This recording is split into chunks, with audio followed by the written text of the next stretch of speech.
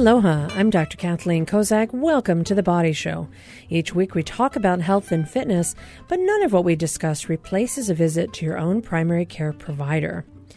We're going to be talking about chronic obstructive pulmonary disease today, otherwise known as COPD. And today we have Valerie Chang. She's the head of the Hawaii COPD Coalition. We're going to talk about what are the signs and symptoms and risk factors of having this progressive lung condition, who needs to be tested, and what you need to do to make sure that early detection occurs, because that really is the key to helping to stabilize the condition. Someday, we really do hope to be able to cure it. So thank you for joining me today, Valerie. Oh, thank you. Now, we've had this wonderful group that you have formed, the Hawaii COPD Coalition. What was your motivation to start this group?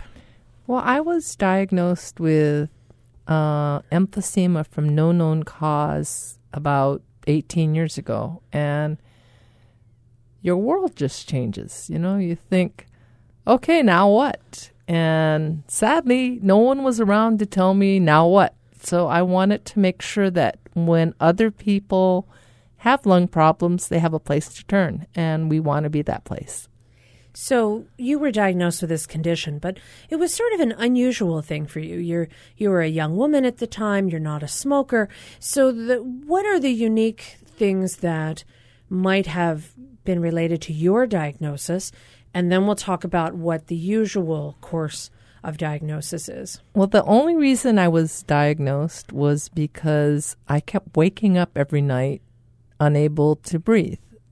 And that's rather unusual for presentation for COPD. And rather uncomfortable, I would think. Yeah, it kind of freaked out the people I camped with and my husband. So they said, you really do need to go somewhere and get your lungs tested and get a full physical and figure out what the heck's going on. So you wound up going to get it tested. And in fact, when I see people come in and I hear them say they wake up and they're breathless, my first thought would be something along the lines of like sleep apnea. But that was definitely not what was going on with you. What was happening in your body? I was told I have severe emphysema. And once they gave me the proper inhalers, things got better. So you saw an immediate benefit? Yeah. And now, how does that condition affect what you do during the day and your activities? It sort of changed the trajectory of your life in a way. Yeah, I was never envisioning doing public health or doing anything relating to lung health or anything else. I was in the legal profession. Yeah, I was an attorney. But I decided that this was a field that really needed a little bit more advocacy. And so we have been having support groups since 2007, and we have been having an annual education day since then, too. And that's something that's going to be coming up in September. We're going to be hearing more about that in just a little bit.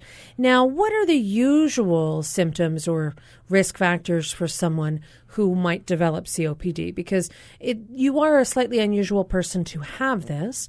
It does happen in people who are not smokers. It's a little less common. But for those people who do get diagnosed, what are the usual risk factors that they may have? Well, the most common historically has been that people exposed to tobacco or cigarettes. And that's really common. About 80 or so % of the people that have COPD are current or former smokers or exposed heavily to secondhand smoke or lung irritants. But then there's the other 1 in 5 or 1 in 4, depends on who you talk to, people that just get it from, occupational exposures. People in the developing world get it from being around cook fires and biomass fuels because they burn it to keep warm and to cook their food. And especially women and children are developing all kinds of lung issues because of that. And there are some genetic conditions. Oh, yes, definitely. There's alpha-1 antitrypsin deficiency, and that can be detected very easily by a simple blood test that's free. And anyone that does have lung disease should get that test. And it's free and it's easy. It takes a finger stick, and you have 5 drops of blood, and you mail it in, and your doctor will get the information as to what you have, whether you do or don't have alpha-1. that is a condition that would require slightly different monitoring and slightly different treatment. Now, for those folks who do have those risk factors, maybe they're smokers, exposed to smoke, some type of occupational exposure, what are the common symptoms of someone presenting with COPD? Now, you were having problems with not being able to breathe at night. What might be something that another otherwise feeling great individual might first start to experience that would make them say, maybe there's trouble here? Yeah, one of the first symptoms is not being able to do what you used to do and just thinking you're out of condition, that you get breathless very easily, especially if you're hurrying up incline or up a stairs, and especially if it's coming on more and more, and people your age pass you, and people younger than you and older than you are all passing you, and you're holding up the tail end in the hikes all the time. Like you've just described a lot of where I've been. But I mean, certainly if you're exercising regularly, so that if you're normally walking a couple of miles and now you find yourself not able to walk that 2 miles, maybe you're walking a mile and you're like, I'm just totally exhausted. There could be something going on. That could be a sign. Yeah. May not be COPD, might be your heart. It could be something else. You could just be out of shape, but always good to get that checked out. So not being able to do activities that you used to. Is there anything specific about your breathing pattern that might make someone get a little concerned? Yeah, if you start breathing a lot more rapidly for the same level of exertion as before, and also if you start coughing a lot, and if you start having a lot of mucus, if you have mucus every day for 3 months, 2 years in a row, that's considered chronic bronchitis. And how does that relate to COPD or chronic obstructive pulmonary disease? Well, that is one of the... COPD is basically an umbrella term, and it includes emphysema and chronic bronchitis. And some people include chronic asthma because most asthmatics, if they take their medicine as directed, they can fully reverse and even become gold Olympic winners. Whereas people with chronic asthma, it never really goes away. It just gets a little better and more manageable. So they sometimes get lumped in as part of COPD as well. So this umbrella term, which incorporates those different conditions, when you get diagnosed specifically with the emphysema aspect or the chronic bronchitis aspect or the chronic asthma, the treatment could be slightly different and variable based on what your presentation and symptoms are. Definitely, yes. Is there any cure? Not really. There is a lung transplant, but sometimes that's worse than the treatment. And it's usually only for people that are very severe and likely to die in a year or two if they don't get it. So it's really not what anyone wants. All right. Well, I'm Dr. Kathleen Kozak here with my friend and buddy and COPD advocate, Valerie Chang. And we're here because she's representing her organization, the Hawaii COPD Coalition. And we're going to be talking when we come back about what are some of the treatments that are available for those different conditions and how might you go about getting some of those if you get identified as someone who's dealing with COPD. We'll be right back. Stay with us. Support for The Body Show comes from the HPR Local Talk Show Fund, whose contributors help Hawaii Public Radio sustain and grow its locally produced talk show programming. Mahalo to the St. Andrews Schools, which includes the Priory School for Girls, the Prep for Boys, and Queen Emma Preschool.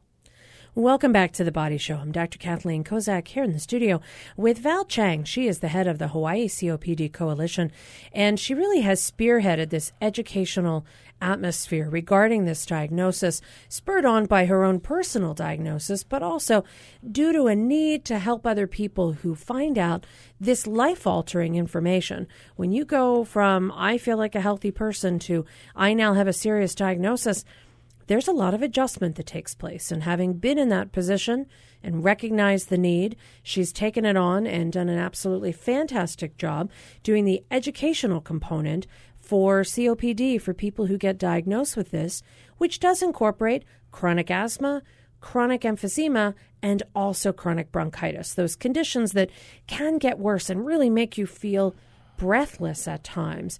So we were talking about the risk factors, and Val, we mentioned that it would be smokers or people exposed to smoke, whether it be firsthand or secondhand, developing countries with the type of cooking atmosphere that they may have in an enclosed space.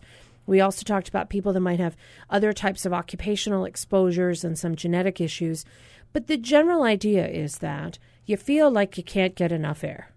And when you push your body to a limit, and that limit may get progressively smaller as time goes on, then you just feel like you can't keep up. Right. And actually, if people want to try it, it's called stacked breathing, where you take a deep breath in, and then you exhale halfway, and then take another deep breath in, and then exhale halfway, and then take another deep breath in and exhale halfway. It starts to feel very uncomfortable, and that's what people with chronic lung disease feel all the time, because they can't quite get out all their air, so it's always being trapped, and they never really feel like they get a full breath. So when they're taking in this breath, if they still have their lungs half full of air, they can't get in as much. So then you get this air trapping phenomena where there's, CO2, carbon dioxide. You want to breathe it out, but you can't because you can't literally get that recoil action of the lungs. And in doing the stacked breath, like you say, it just is, you just can't get enough of the oxygen in. So it can cause some serious difficulties. Now, if you were to look at the lungs of someone who has emphysema, what would they look like? How would they appear different than otherwise healthy lungs? Well, people with emphysema, if you imagine a bunch of grapes, instead of each individual grape, they kind of got smushed together. So they're one mega grape instead of a lot of individual grapes. And each of the individual alveoli are supposed to process the oxygen. And if they're all squashed together, they don't do it very efficiently. And that's why some people need supplemental oxygen to function. And one of the speakers at our education day is going to talk about an exciting new test that they offer at Straub so that people can find out whether or not it's safe for them to be at altitude and to fly. And since so many people like Vegas and like traveling, that's really an important issue. I fly many times a year, about 30,000 miles. And I know a lot of our other patients really want to fly too, but they want to make sure they don't have an air emergency. And I think that's a responsible way to find out. And it's something a lot of times people don't think about. You might be restricted in your geographic ability to travel if you don't have the oxygen arranged in advance, or if you don't know if you need it or not. So you mentioned there's a test that people can do to find out how they would do at altitude. Because altitude, when you go up in a plane, there is a change in the oxygen concentration in the air that's circulated. So it's not going to be as oxygen rich as you might find when you're here at sea level. So for somebody who already has a little trouble with oxygen levels, boy, you go up in a plane and it could really be a problem.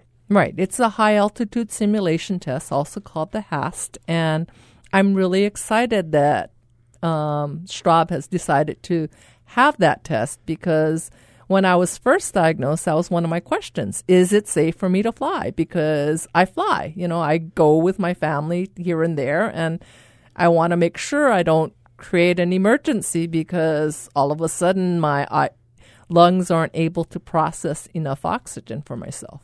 Well, and it's not like you can just land somewhere in the middle of here and California. There's a lot of water. So you have to make sure that you're able to get to that distance, not only just neighbor island 15, 20-minute flights, but if you're going to the mainland, you have to be able to do well for an extended period of time.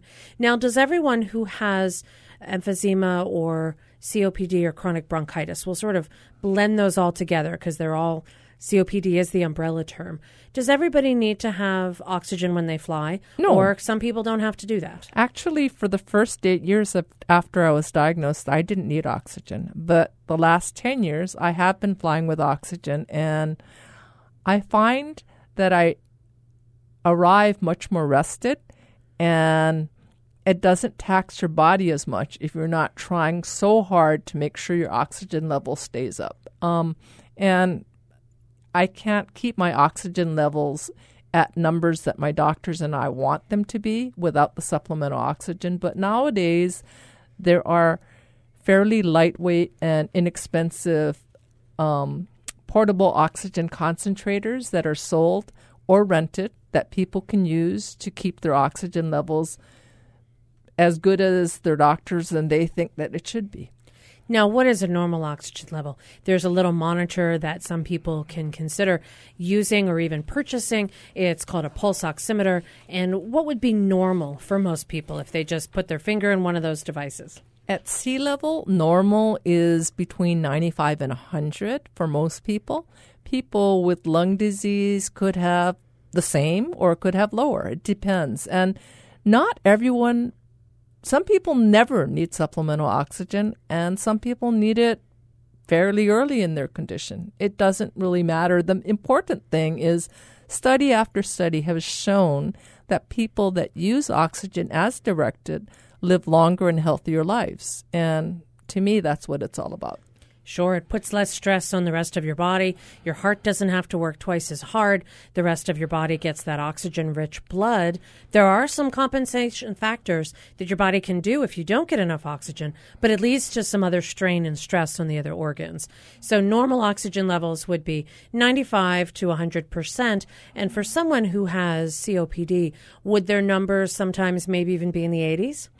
Oh, I've had mine down to 70, and it's really not a good thing. You can't think as well, and it feels like you're encased in cement. It's very unpleasant, and it's hard to figure out what's going on until you stop and think, oh, wait, maybe I should check and see what my oxygen levels are. And you do it, and you're like, okay, then. That's why I've got an explanation and I have a treatment. Now, in addition to using oxygen, there's other potential treatments. Some people use different inhalers. They use other types of ways to improve their lung function. Some people get bad enough they need to use steroids, which might also help them with breathing. What are some of the common types of treatments that you're familiar with? Well, most of the lung treatments nowadays are inhalers of various sorts. And if it's too difficult for coordination or you don't have quite the lung power, people use nebulizers, and they have smaller and smaller and very lightweight nebulizers these days. So it's much easier to travel with them. I travel with a nebulizer, and sometimes I use that to get extra salty saline into my lungs, and then I use what they call a PEP device, positive expiratory pressure device, and you blow in it, and it makes a vibration in your chest so that it helps loosen mucus and helps you breathe better without any medicine, and that makes me really happy, and it keeps me from getting sick. And that's the other key, is that for those people who learn how to live well when they're healthy having this condition, there's a whole different story when you get sick. What are some of the illnesses that you try and avoid? Well, you just try to not get sick, period. So you get your flu shot, you get your pneumonia shot. I got the shingles shot and the Shingrix shot. I get whatever shots the doctors and I agree on. And I get the boosters just because our bodies are working extra hard. So I think we're more vulnerable to getting whatever's out there. And then using good hygiene is really important. Keeping your hands away from your face, especially when there's people that are sick around. Washing your hands physically with water and soap. And my husband says physical agitation is really important. Getting rid of those pesky germs. Well, it's true, and there are now some concerns about some of the bacteria that are becoming resistant to even some of the alcohol sanitizer gels. But, if you already have a lung condition, getting a lung infection on top of that, whether it be a pneumonia or a bronchitis, that can really put extra strain on your already affected lungs. And in that situation, it could lead to some serious complications, like in some cases even being put on a breathing machine. And then it's very difficult to get off of that machine. There's some various consequences accordingly. So certainly a lot of reasons why, particularly, they always make those recommendations. If you have lung disease, go get your flu shot first. You're in the high priority. And get the extra quadrivalent, get the double shot or the extra strong flu shot because you want to make sure you have that protection. Lots of things that people want to do to be proactive. If you have a lung condition, you also need to go ahead and get those pneumonia vaccinations because that's something that's often given to folks only over 65 unless they have a chronic medical condition or a lung condition. So good on you that you've gotten all those vaccines because that's really another way to help protect yourself. Now, some of the things that you've had to do to adjust your life, you've certainly had to be more mindful when you go on plane rides, bringing the different the materials that you need.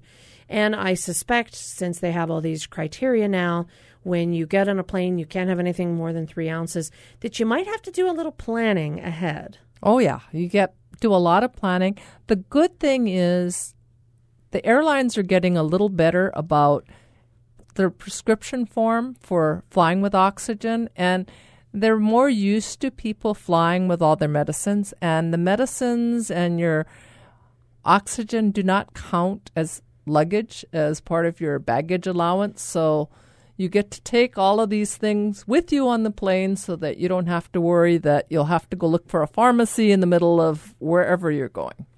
That's really a lot of stress to have to be looking for those things. Absolutely. And then who knows, they may not have the supplies you need. All right. Well, I'm Dr. Kathleen Kozak here in the studio with Valerie Chang, the head of the Hawaii COPD Coalition. When we come back, we're going to talk about some of the educational opportunities coming up on COPD Education Day, which is going to be Friday, September 14th. So we'll be right back after this quick break and hear more about what we can learn if we happen to be able to go to that event. Support for The Body Show comes from the HPR Local Talk Show Fund, which helps Hawaii Public Radio sustain and grow its locally produced talk shows. Mahalo to contributors PCAT, Pacific Center for Advanced Technology Training, Moyer Financial, and Kaiser Permanente.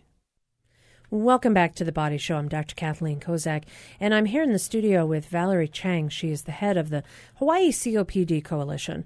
And COPD is a chronic obstructive pulmonary disease, and it is a condition that incorporates emphysema, chronic bronchitis, and chronic asthma in causing this progressive loss of appropriate function of the lungs, which in some cases can cause some serious troubles with breathing. Now, coming up on Friday the 14th is going to be an educational seminar. So let's do a little bit of myth busting, because some of the things we're going to talk about, people are going to learn about if they are able to attend. First thing, if you have COPD, you can't exercise at all. True or false? That's definitely false. But the thing is, you have to learn to exercise safely. And that's why we're having 2 speakers to help demonstrate safe exercises for people with COPD. One is Tai Chi and one is Rehab Hospital of the Pacific. And I think that those will be really exciting. In fact, Tai Chi is being studied in China as an alternative or supplement for pulmonary rehabilitation. Well, and it not just helps with the lungs, but it also helps with people in their balance as well. Yes. So, good for coordination. Yes. Absolutely. And one of the things we know is that if you fall and break a hip and get hospitalized, all sorts of sequelae occur. So really good if you need to work on your balance to consider Tai Chi. And then also, like you mentioned, there's deep breathing involved, and there's also a slower movement, which is allowing your body to hopefully not have that stacked breath phenomena trying to keep up, but getting the breathing that is still giving you the aerobic workout that you need. Now, you also mentioned the rehabilitation hospital. We've got one of the best rehab centers in the United States right around the corner from here. And they do some amazing work, but they have this pulmonary rehab program. So that's a program where they're trying to get people who might have lung issues to be able to improve their physical capacity so that they can survive longer and be more active to keep their body going. Is that right? Yes, but actually they've changed a little, and now they have this program called Rehab Strong. They're trying to help people so that they get the skills so that they can exercise anywhere, like the Y or their local gym or with their friends, and not necessarily in a medical setting. But of course, in the beginning, they want to monitor you and make sure everything's done safely and correctly so that there's no one getting injured. Well, and you want to have someone understand how far and how much they can push themselves and know that they're safe. That's right. Really the key. And they also have supplemental oxygen so that people for myself, if I use supplemental oxygen, I can do much more and push myself and get the cardiovascular benefits than if I try to baby myself because I don't want my oxygen levels to drop. Because just giving yourself that extra oxygen lets your body work at its capacity. Excellent. Ways that you can feel good and stay active and then hopefully be able to feel comfortable enough that you can exercise anywhere, whether it be outdoors or your favorite gym or with your friends or go on those hikes that I usually do wind up being the slow one. But okay. So another myth, which I think we just talked about and busted already, you can't travel with COPD. And you mentioned, sure you can. And there are some new devices, both nebulizers and oxygen concentrators and different types of oxygen you can bring on. And that's a very interesting point, that it doesn't count as your personal item or your carry-on, because that's what a lot of people are bringing these days, given all the charges for luggage. So you can travel. Yes, and they're going to talk a little bit about that. And actually, Dr. Crowley, who is one of the speakers, is going to talk about some of the new treatments. They have a valve treatment that is appropriate for selected patients that will help shrink the hyperinflated parts of your lungs so that the healthy parts can work better. So that's really exciting. That just got approved recently. And so he does have experience with it because he was involved in the clinical trials. They're also going to talk about transtracheal oxygen, which is a different way of getting oxygen instead of having the cannula in your nose. And that's another option for the right patient. Lots of new things that are coming out, which is great because we're wanting to help people as they deal with this chronic illness to figure out how they can maintain their lifestyle and what they can do about it. Now, there's also going to be a discussion on COPD and sleep. Yes. Many people with COPD have sleep apnea, as you mentioned earlier. And if the sleep apnea is diagnosed and treated properly, then the patients will be able to have a lot more energy and be healthier and be able to do a lot more.